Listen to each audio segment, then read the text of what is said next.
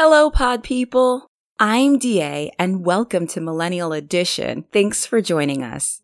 In this episode, we will be discussing the recent wave in anti-abortion laws and the proposed strategy of enacting a sex strike. Remember to subscribe to our podcast and follow us on Twitter to be a part of the discussion.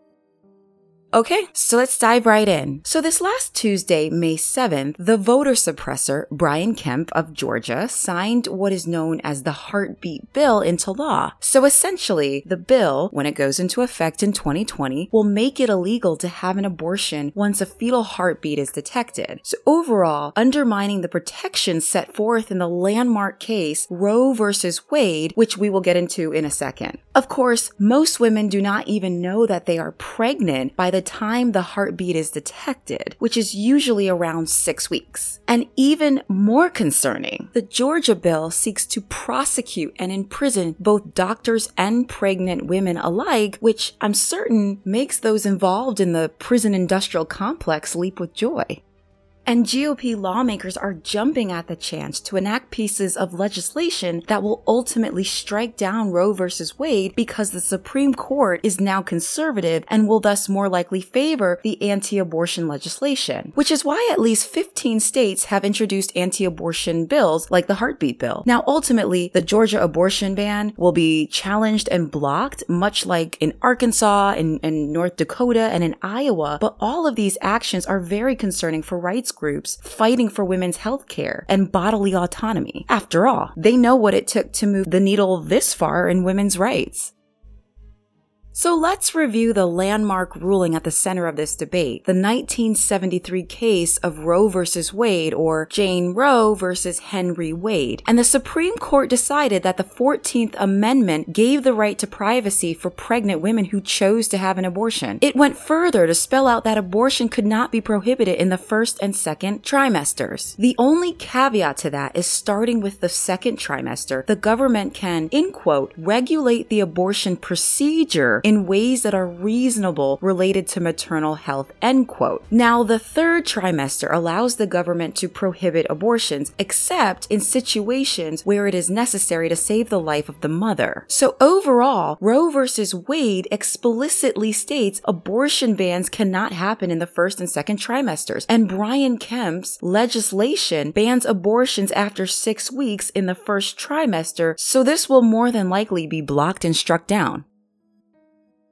So where do I stand in all of it? Well, I will always support the right of women to choose what is best in their own healthcare interests, and being pregnant and having a baby is an issue of healthcare. Rolling back the protections that Roe versus Wade gave won't mean less abortions and/or unintended pregnancies. It will simply mean what it has always meant in the history of this nation: more dead women and more healthcare professionals incarcerated. The GOP lawmakers know this and simply do not care because they claim to be pro-life, but are willing to jeopardize the lives of women. And the hypocrisy is astounding. So I've realized that those who claim to be pro-life are not really pro-life, but are simply anti-abortion because they are only on the front lines when it comes to this issue. But I can't help but notice that they are strangely quiet when they hear that Americans have died because they couldn't afford life-saving medications. I've never seen them picket a pharma company the way they picket Planned Parenthood. I also noticed that they are strangely silent on the deaths of the asylum seekers, especially the children and babies that are locked in the internment camps. And even more disturbing, I have yet to see the so-called pro-life movement protest the high rates of miscarriages of the asylum-seeking women because of the harsh conditions and lack of medical care in the internment camps. And I just can't seem to get past the idea that most people who claim pro-life own a gun, a tool designed to take life. And they vehemently oppose any legislation that regulates gun ownership. And these so-called pro-lifers are nowhere to be found when there occurs time and time again an unlawful shooting of an unarmed person, mainly people of color, at the hands of a police officer who they willfully support to carry a gun. You know, that tool that takes life. So of course these draconian policies that seek to undermine a woman's freedom have me deeply concerned. They don't care anything for life or babies or even fetuses for that matter. They care about women's leadership. That's what this is about. Ensuring women stay divided over this issue and oppressed, lest we vote them out of their seats and start ruling ourselves. Now, I have been trusted by the government to make decisions over my own healthcare since the age of accountability. I decide whether or not to take medicine when I'm sick. I'm trusted to get medical care in more severe situations, all without the knowledge, permission, or regulation by the men in my life or the government. And I do not recall signing over any right to anyone to make any of those decisions for me. So I am confused that when we get to my stomach region, or if we are talking on the inside, the region where my uterus is housed, how this particular section of my body is up for debate by people who don't know me and frankly don't care about my life. And why would political opportunists, mostly male of course, believe that they know more about my own body than I do, so they have the right to enact policies that give them a greater voice in matters affecting my own life? I have never thought my feelings were more important than any male in my life making a decision over their own healthcare. I never stood outside the hospital room of a man making a decision about his health and shouted all manner of hatred at him because I believed that I knew what was better for his own body than he did. So why this is being done to women is what I had mentioned before, to suppress the freedoms and the voice of women. And I'm not alone in the outrage over these oppressive policies. And women and rights groups collectively are looking for strategies and solutions to combat this. And one particular strategy is stirring a whole lot of controversy. So last week, after Kemp signed the heartbeat bill in Georgia, actress Alyssa Milano called for a sex strike until the right of women to their own body autonomy is restored. And well, there has been wide debate on this method of activism. So before we jump into any conclusions, let's take a look at how the method of the sex strike has been used in women's liberation movements.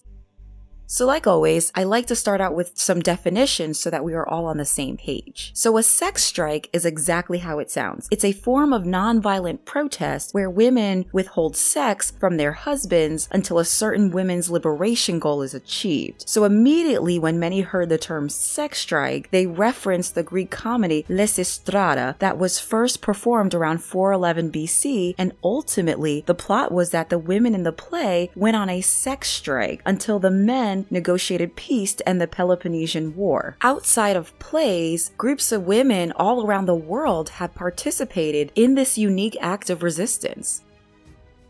In 2009, the women in Kenya called for a sex strike by the wives of all politicians in order to force the prime minister and the president to reconcile on how they will lead Kenya. The strike lasted for about 7 days and ended with the leaders in negotiations. In June 2011, the Crossed Legs movement was born from women living in the remote village of Barbacoas, Colombia, to bring attention to the need for repair of a dangerous 35-mile highway that made it difficult for those living in the village to get to the nearest hospital for medical care. It has taken some people 24 hours to travel down it, and many women have died on their way to the hospital, especially pregnant women. October of that same year, their government promised to start repairing the road. And before the election of the first female president, Ellen Johnson Sirleaf, the Women of Liberia Mass Action for Peace group organized a series of women liberation actions, including a sex strike, and this led to the end of the 14-year-long civil war. So the strategy of using a sex strike is not a new one, though some may see it as a radical step. But when I think about applying it to the current suppression tactics by Trump's GOP, I wonder about its overall effectiveness.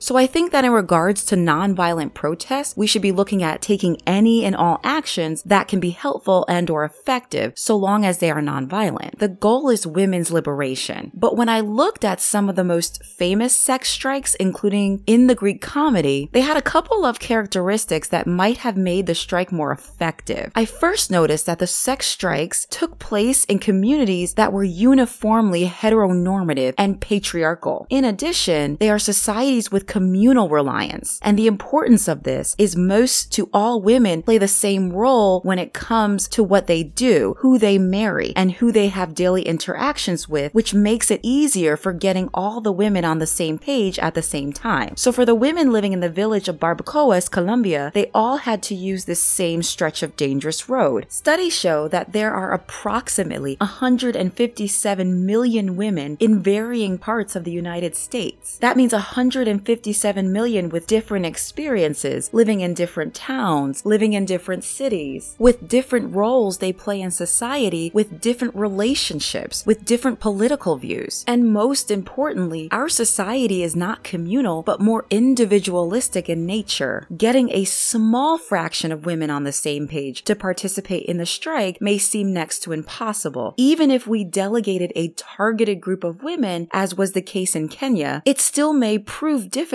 getting them on the same page, and unfortunately, not having full or almost 100% participation renders the sex strike immediately ineffective. And from what I understand, Milano is not calling for a targeted sex strike like, all GOP wives participate in it. It's just a blanket sex strike.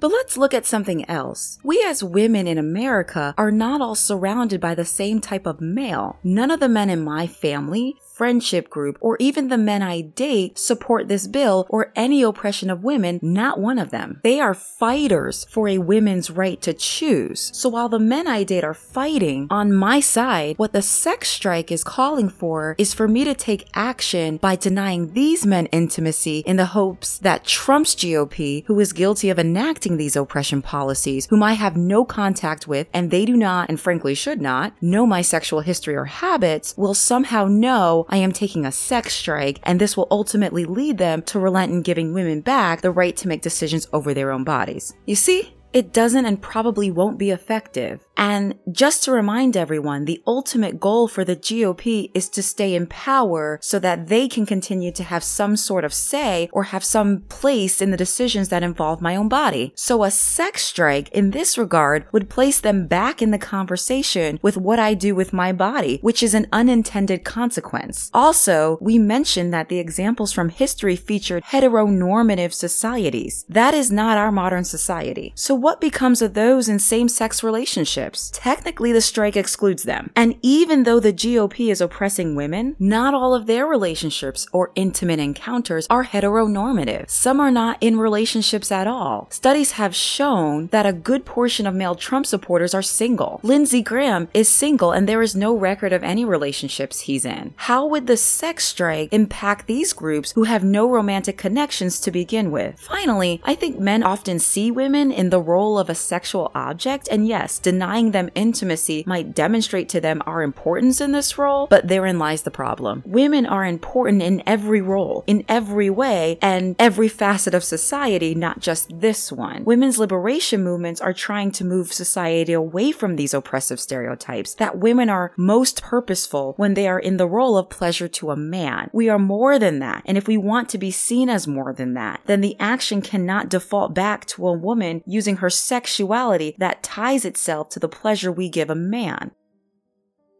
I fully trust in the creativity and intelligence of women to find actions that directly address oppression, like voting. We must absolutely vote oppressors like Kemp and Trump out of office and far away from platforms where they can spread harmful ideology. If we are going to unite on anything, especially when it comes to women's liberation, let's unite on voting. It is clear we are not united on this front yet. A reminder that in Georgia particularly, 70% white women voted Kemp into power. Kemp, throughout his voter-suppressing campaign, pledged he would, end quote, significantly move the needle on pro-life legislation, end quote. So he said he would do this, and 70% white women still voted for Kemp anyways. I think that Alyssa Milano is really good at thinking of creative actions to answer the wave of oppression we are seeing. But as not all women agree with the women's liberation movement, especially white women who often largely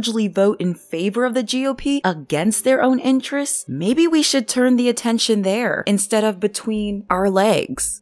After all, think of all the possibilities in this nation if women voted in unity against oppression. Thanks for joining us for this episode of Millennial Edition, and I look forward to engaging with you all soon.